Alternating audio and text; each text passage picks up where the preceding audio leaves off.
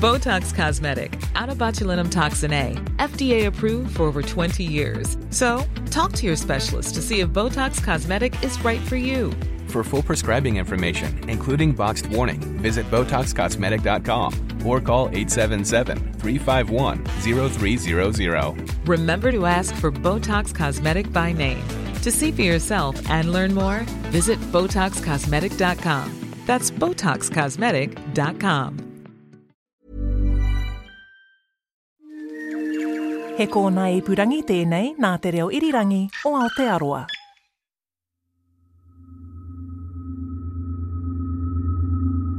In the summer of 2019 and 2020, Aotearoa and the rest of the world faced some shocking news. We now consider there is transmission within our communities. If community transmission takes off in New Zealand, the number of cases will double every 5 days.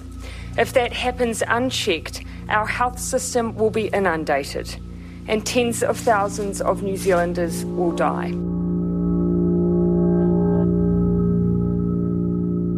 In the years since, COVID-19's become part of the backdrop of our day-to-day lives.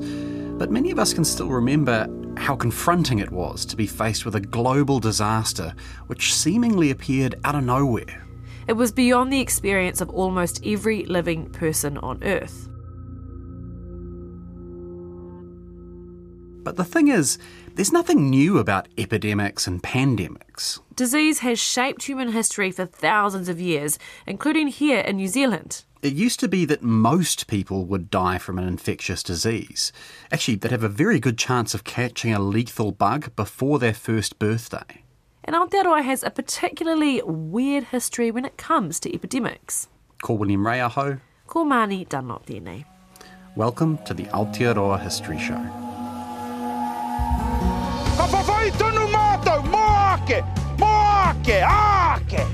Smoke bombs have been thrown onto Eden Park. Smoke bombs, flares, being an attempt to come onto the field. Last night, a most grievous railway accident took place at Tangiwai. We are marching to Parliament, and no more land to be sold. Okay, what's so weird about New Zealand's history of epidemics? Well, first weird thing. For the first 500 years of our history, from around 1290 AD to 1770 AD, there were no epidemics. Māori occasionally got stomach bugs or pneumonia, and sometimes those infections killed people, but there was no mass death from disease. Yeah, meanwhile in medieval Italy, people were writing stuff like this. The condition of the people was pitiable to behold. They sickened by the thousands daily and died unattended and without help. Many died in the open street. Others, dying in their houses, made it known by the stench of their rotting bodies. Sheesh, that's pretty grim. Yeah. So why were things so different in Aotearoa than in Europe or Asia? Well, partly because Māori didn't have any farm animals.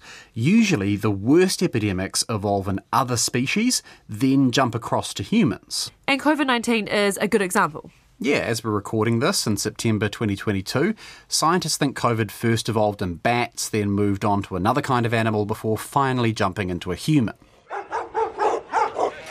For thousands of years in Europe and Asia, people were constantly rubbing shoulders with livestock like cows, pigs and chickens, and also with pests like rats.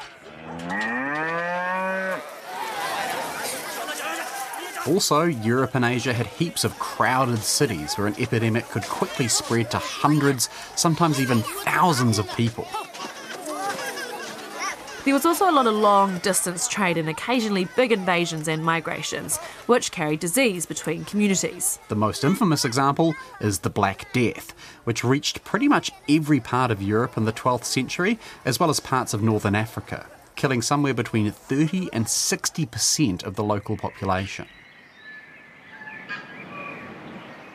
Meanwhile, Kāinga Māori villages were relatively small and isolated from each other and the wider world, so diseases didn't arrive from overseas, and when they started locally, they probably didn't spread far.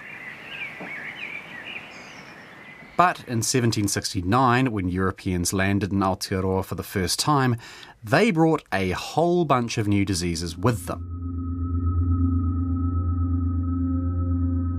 One of the worst early epidemics was known as rewharewha. Historians think this was an outbreak of influenza which happened around 1808. Historian Dr. Don Stafford wrote this in his book on the history of Te Arawa in the Rotorua region. Kawaha Point suffered severely, tradition claiming its residents died in such numbers that they were buried where they lay or just left in heaps.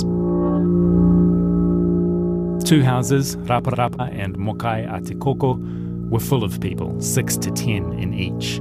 They all died and were left where they lay, the houses being abandoned. Rewharewha may have been the worst epidemic Aotearoa had ever seen to this point. Some stories talk about half the community dying. The Ngāti Ruanui poet Tūrau Kawa composed a waiata describing the impact of introduced diseases like a spear from heaven.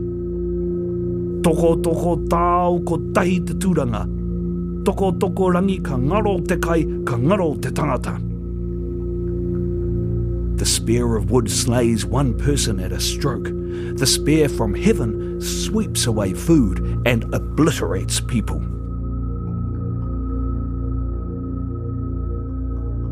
And Rewharewha was far from the last epidemic. Missionaries like John Hobbs regularly wrote about the impact of introduced diseases on Māori in the 1820s and 30s. We have of late had a very uncommon degree of sickness amongst the people, and vast numbers of them have died. I have taken the principal charge of giving them medicine, and great has been my distress at witnessing their miseries. Some of the people are taken and dead in a few hours.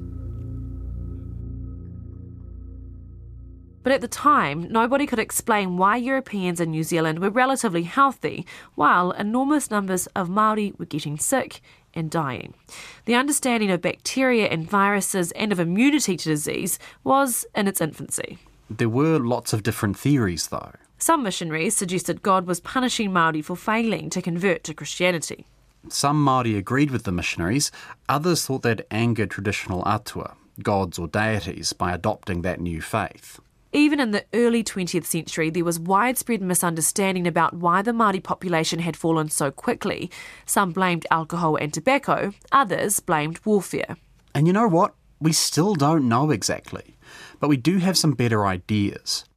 Many scientists and historians think that the waves of disease which had ripped through Asia and Europe over the last 1,000 years or so had boosted immunity in the wider population, whereas Māori and other Indigenous communities never had a chance to build up those defences. The other big factors in the higher Māori death toll were land and food.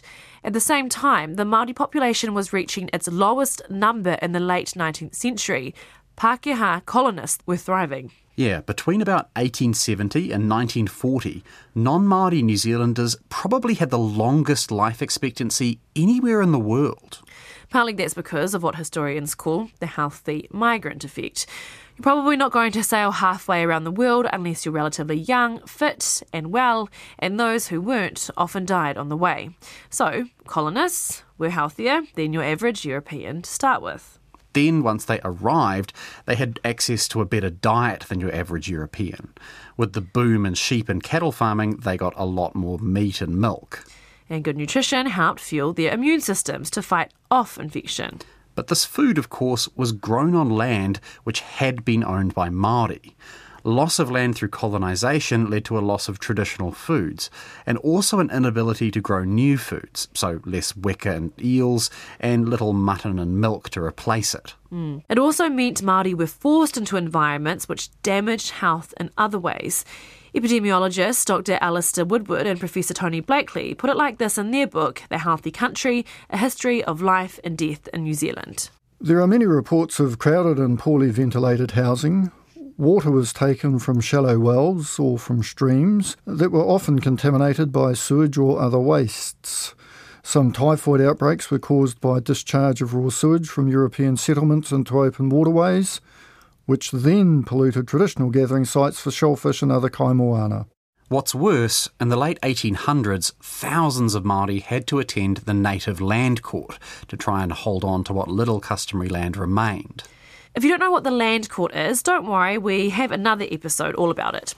For now, just know that while they were waiting for court hearings, Māori had to spend weeks or even months hanging around colonial towns and cities. And what was so bad about that? Well, here's a poem about Auckland written in 1882. Foul putrescence lieth on each side of the street, and in each festering backyard slops swelter in the heat. The cesspits belch forth gases on fever-laden air, and fever damp uprolleth from sewer gullies there. Death grins twixt each fence paling upon each passer-by, and the earthless privy boxes cry out, prepare to die. In many 19th century towns and cities, it was totally normal to throw human waste into the street or into a pit in your backyard. Dangerous bugs from human waste easily contaminated wells, rivers and lakes. Contaminated water was a major cause of death in Aotearoa, especially for young children. One of New Zealand's more deadly cities was Christchurch. In 1870, the city's death rate was twice the national average. If you want to stop epidemics of waterborne disease, the number one thing you need to do is keep poo out of your drinking water. And in the late 19th century, the government stepped up its game on that front. Thank goodness. In 1882, Christchurch became the first city in New Zealand with a proper underground sewage system. Over the next few decades, the government invested huge amounts of cash building sewers and high-pressure water systems. But this was a long process. Nothing's changed. Even in the 1950s, most communities didn't have access to safe drinking water. And some places in New Zealand still have problems with dodgy drinking water today. Indeed they do. The epidemics of tokotokorangi, the spear of heaven, lasted more than 100 years. Measles, typhoid, whooping cough, influenza, tuberculosis. How many people died from all these diseases? Well, we just don't know exactly. Because the problem is that for most New Zealand history, there isn't good nationwide data on the Māori population. Instead, historians have to make estimates based on local surveys, written reports, and oral history. Our best estimate is that between the time James Cook arrived in 1769 and the year 1900, the Māori population fell by 50 to 60%, from roughly 100,000 people to less than 50,000. The Musket Wars and the New Zealand Wars account for some of those deaths, but it's likely far more Māori died from disease than were ever killed in combat. But here's a second weird fact about New Zealand's history of epidemics. Māori death tolls from disease were actually relatively low compared to other colonised Indigenous people. In Aotearoa, impacts of colonisation like disease and war cut the Māori population in half, which was clearly horrifying and came with all kinds of other damaging cultural impacts. But in other places around the world, the impacts were even more devastating. In the United States, it's thought the Native American population fell by around 90%. In Australia, historians estimate the Aboriginal and Torres Strait Islander populations fell between 80 to 95%. You see similar numbers for Indigenous communities all over the Pacific and the Americas. So why didn't that happen in Aotearoa? Well, it's possible it did happen. A few historians think we've underestimated how many Māori were living in Aotearoa before Europeans arrived. And if they're right, then the death toll for disease might have been similar to other Indigenous communities. But if we're sticking with the most widely accepted numbers, there are a few explanations for the lower death toll.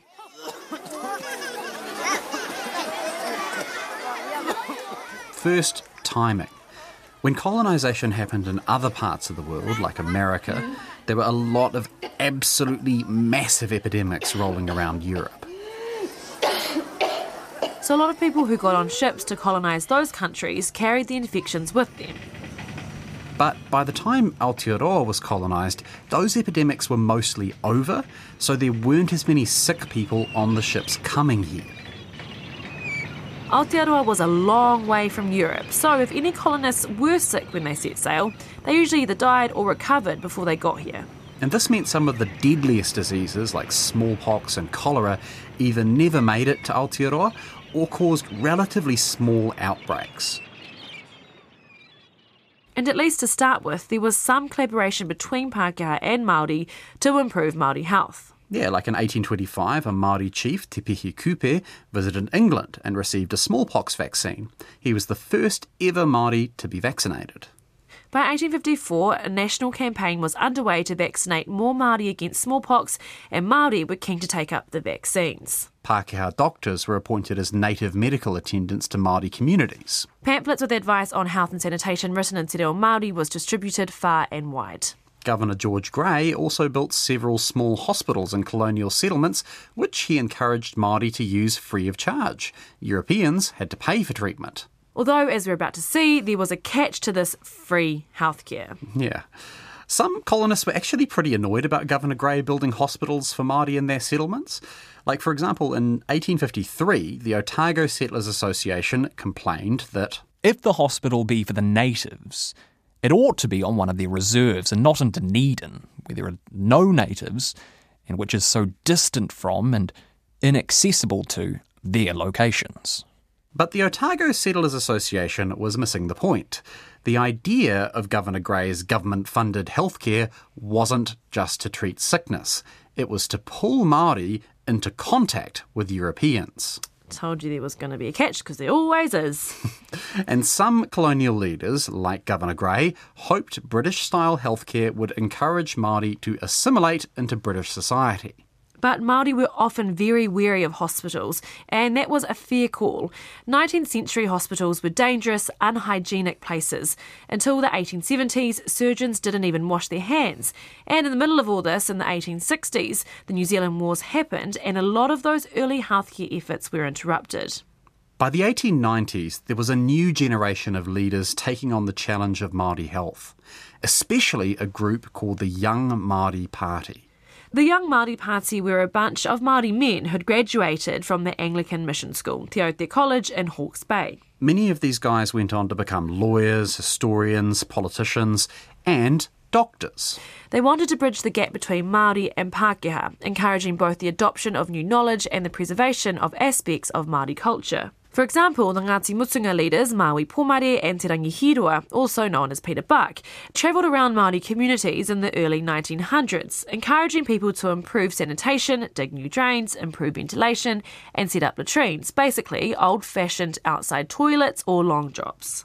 And when a kaumātua complained to Te Rangihiroa that latrines were a Pākehā invention with no role in the Māori world, he didn't dismiss those concerns.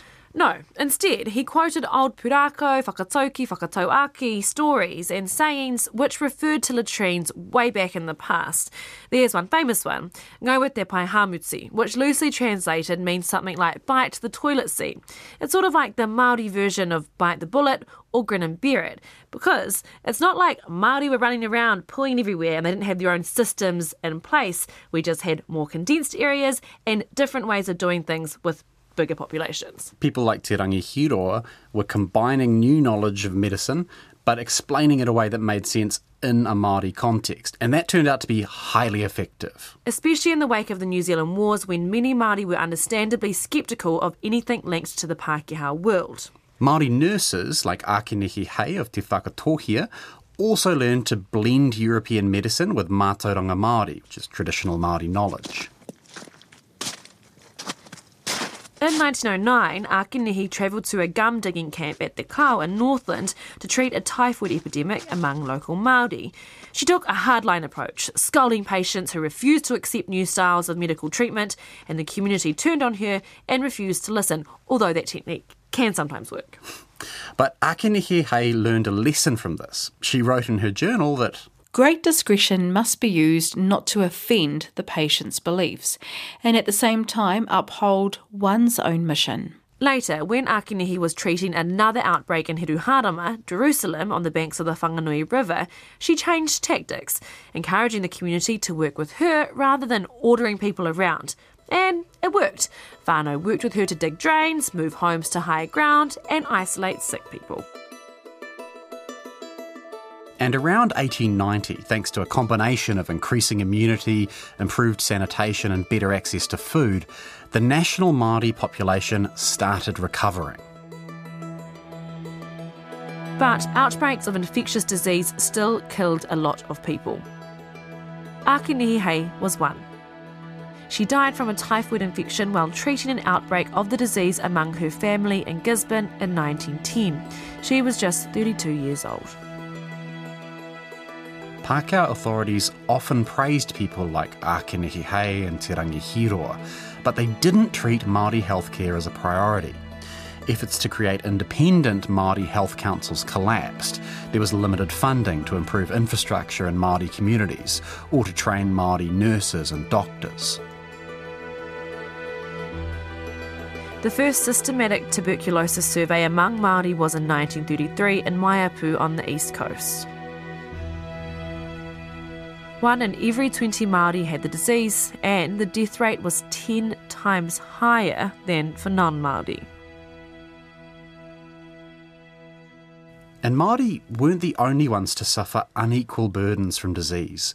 Chinese, Indian and other non-British migrants were often unfairly stigmatised as carriers of infectious disease, sometimes with tragic results. In 1903, Kim Lee, a Chinese fruit seller in Wellington, was suspected of having leprosy. He was quarantined alone in a cave on Mokopuna Island in the middle of Whanganui-a-Tara, Wellington Harbour. Food was delivered by a rowboat or a flying fox from nearby Matsu or Soames Island. It's now thought Kim Lee probably didn't have leprosy at all. It was most likely a more common disease like tuberculosis. He spent 6 months alone on Mokopuna Island before he died there of heart, liver and kidney failure.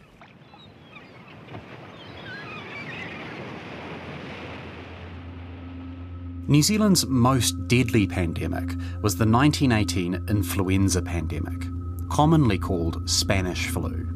It probably started on a pig farm in the United States, then made its way into the trenches of Europe in the final year of the First World War. The only reason it's called Spanish flu is because Spain is the first place where its outbreak wasn't suppressed by wartime censors. It's rapidly spread around the rest of the world as soldiers returned home and is estimated to have killed at least 50 million people. That's double the death toll of the First World War itself. People sometimes compare the 1918 pandemic to COVID-19, but there were some big differences. The 1918 pandemic mostly killed young, healthy people, and its deadliest wave spread across the world in a matter of months before mysteriously vanishing. In Aotearoa, some efforts were made at local lockdowns, but those lockdowns weren't strict enough to prevent the virus spreading, and they weren't centrally organised, so each region came up with their own rules. What's worse, many communities organised public celebrations marking the end of the First World War. Those celebrations turned into super spreader events. There was no paid sick leave in 1918, so many people either risked catching the disease at work or went hungry, like 19-year-old Janet Fenton, who lived in Mount Eden. Janet got some shifts at the ammunition works, but she also had to steal from the greengrocer to feed herself and the family she was living with. She wrote, "One by one, all of us came down with the flu. I was the last. I was sitting on the front porch waiting for the doctor to come. Next thing I knew, he was carrying me to bed. 'It's your turn now,' he said. 'Well,' I said, 'who's going to steal for us now?' We were skin and bone when it was over." In many places, communities banded together. Food was delivered to the houses of sick people by volunteers, including children in the Boy Scouts and church groups. Doctors and nurses caught the disease themselves, and ordinary people had to fill their place. Berta Scott started off washing dishes at Masterton Hospital. 3 days later, she was second in command of nursing. She wrote, "We did our best, goodness knows, but we knew so little. I think the worst ordeal was when some husband or wife would ask me to find out about his or her spouse, and I'd lie when I knew he or she had died." Outside the Pākehā-dominated towns and cities, Kāinga Māori were hit even harder. The 1918 flu killed 49 out of every 1,000 Māori, compared to just 6.5 out of every 1,000 Pākehā. Pākehā volunteers often organised relief missions to their Māori neighbours, but the more remote kāinga had no outside support. In some small communities, everyone got sick. No one was healthy enough to feed and care for the most vulnerable. The famous Te Rarawa activist Dame Whina Cooper lived in Pangaru on the Hokianga Harbour. She was pregnant when the flu hit. She later said this about the experience. I was the only one that came through out of all the ones that were pregnant. They all died. And also the babies. They died. Everyone was sick. No one to help. They were dying, one after the other. My father was very, very sick then. He was the first one to die. I couldn't do anything for him. There was a feeling that aroha, love, is nothing. Your feeling for your relative, it wasn't there. Like my own father. When I knew he was dead, I don't think I even cried. Whina Cooper, just like many others, was in shock. Nationwide, at least 9,000 people had died in just 2 months. But New Zealand's worst legacy from the 1918 pandemic was in Samoa. New Zealand soldiers captured Western Samoa from Germany early in the First World War. Military administrators failed to maintain a quarantine, then doubled down on that failure by failing to support sick Samoans. It's estimated 8,500 people died, more than 20% of the entire Samoan population at the time. Many of them are buried in a mass grave right in the centre of Apia. We'll talk more about this incident in another episode of the Aotearoa History Show. One thing did come out of the 1918 flu pandemic, a major review of New Zealand's healthcare system. There was heavy criticism for the government's lack of preparedness. One doctor, David Lloyd-Clay, who had experience treating flu outbreaks overseas, described the health department as helpless and wholly unprepared. Clay and other critics focused on the failure of quarantines, which could have stopped the disease reaching Aotearoa in the first place, or at least preventing it from spreading so quickly. In response, the health system was completely overhauled.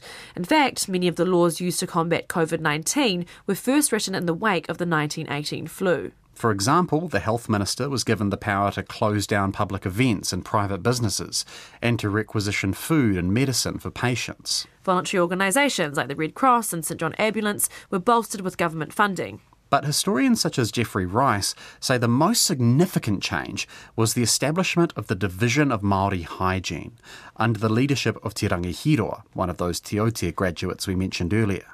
The division was chronically underfunded, but it made significant improvements to the health of Māori communities, effectively scaling up the Young Māori Party's healthcare policies. It sent Māori nurses and doctors into kāinga and gave advice on reducing the risks of infection. In 1924, Te Rangihiroa presented a report which said, "The tokotokorangi that the ancient poet Tūraukawa lamented over no longer makes thrusts that go unparried. Sanitation has made great advances, water supplies are protected, and modern systems installed." In the following few decades, the death toll from infectious disease plummeted for all New Zealanders, but especially for Māori. Mostly, that was thanks to the efforts of the Division of Māori Hygiene, what a name, but also thanks to new medical treatments. Some of the biggest killers, like tuberculosis and typhoid, became easily treated with antibiotics. There have still been other outbreaks of disease, like through much of the 20th century there were regular epidemics of polio. The disease caused paralysis, especially among children. Schools were regularly shut down to prevent the spread of polio. But increasingly, medical technology has come to our rescue. Vaccines all but eliminated the threat of polio and have dramatically reduced the impact of measles, mumps, rubella, meningitis and influenza. And as we're speaking now in 2022, COVID-19 vaccines have dramatically reduced the death toll we might otherwise have suffered from the virus.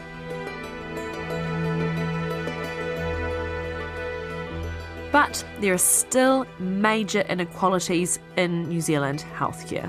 Yeah, just to give one example, Māori and Pacifica children are far more likely to suffer respiratory infections due to damp, overcrowded housing. Sometimes those infections turn into rheumatic fever and cause lifelong disability. These sorts of inequalities and inequities have a long history in Aotearoa since colonisation, and for all the progress we've made, there is still a long way to go.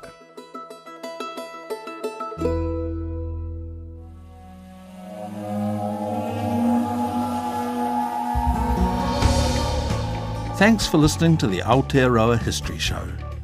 Make sure to follow or subscribe on Apple Podcasts, Spotify, iHeartRadio, or whatever podcasting app you use. You can also find a video version of this show on YouTube. If you want more New Zealand history podcasts from RNZ, why not check out the New Zealand War Series, or Black Sheep, or Eyewitness. You can find them all at our website, rnz.co.nz/podcasts. The Aotearoa History Show was made with support from the Ministry of Education. It's hosted by William Ray and Marnie Dunlop. It was written and produced by William Ray, and the executive producer is Tim Watkin. Our director is Duncan Smith, and our sound engineers are Phil Benge, William Saunders and Mark Chesterman. We had historical and editorial support from Mike Stevens, David Green, Bronwyn Houliston and Matai Smith. And a huge thanks to the dozens of reporters, presenters, producers, complaints managers and others at RNZ who lent their voice acting talents to the show. Botox Cosmetic, out of botulinum toxin A, FDA approved for over 20 years. So, talk to your specialist to see if Botox Cosmetic is right for you. For full prescribing information, including boxed warning, visit BotoxCosmetic.com or call 877-351-0300. Remember to ask for Botox Cosmetic by name. To see for yourself and learn more, visit BotoxCosmetic.com. That's BotoxCosmetic.com.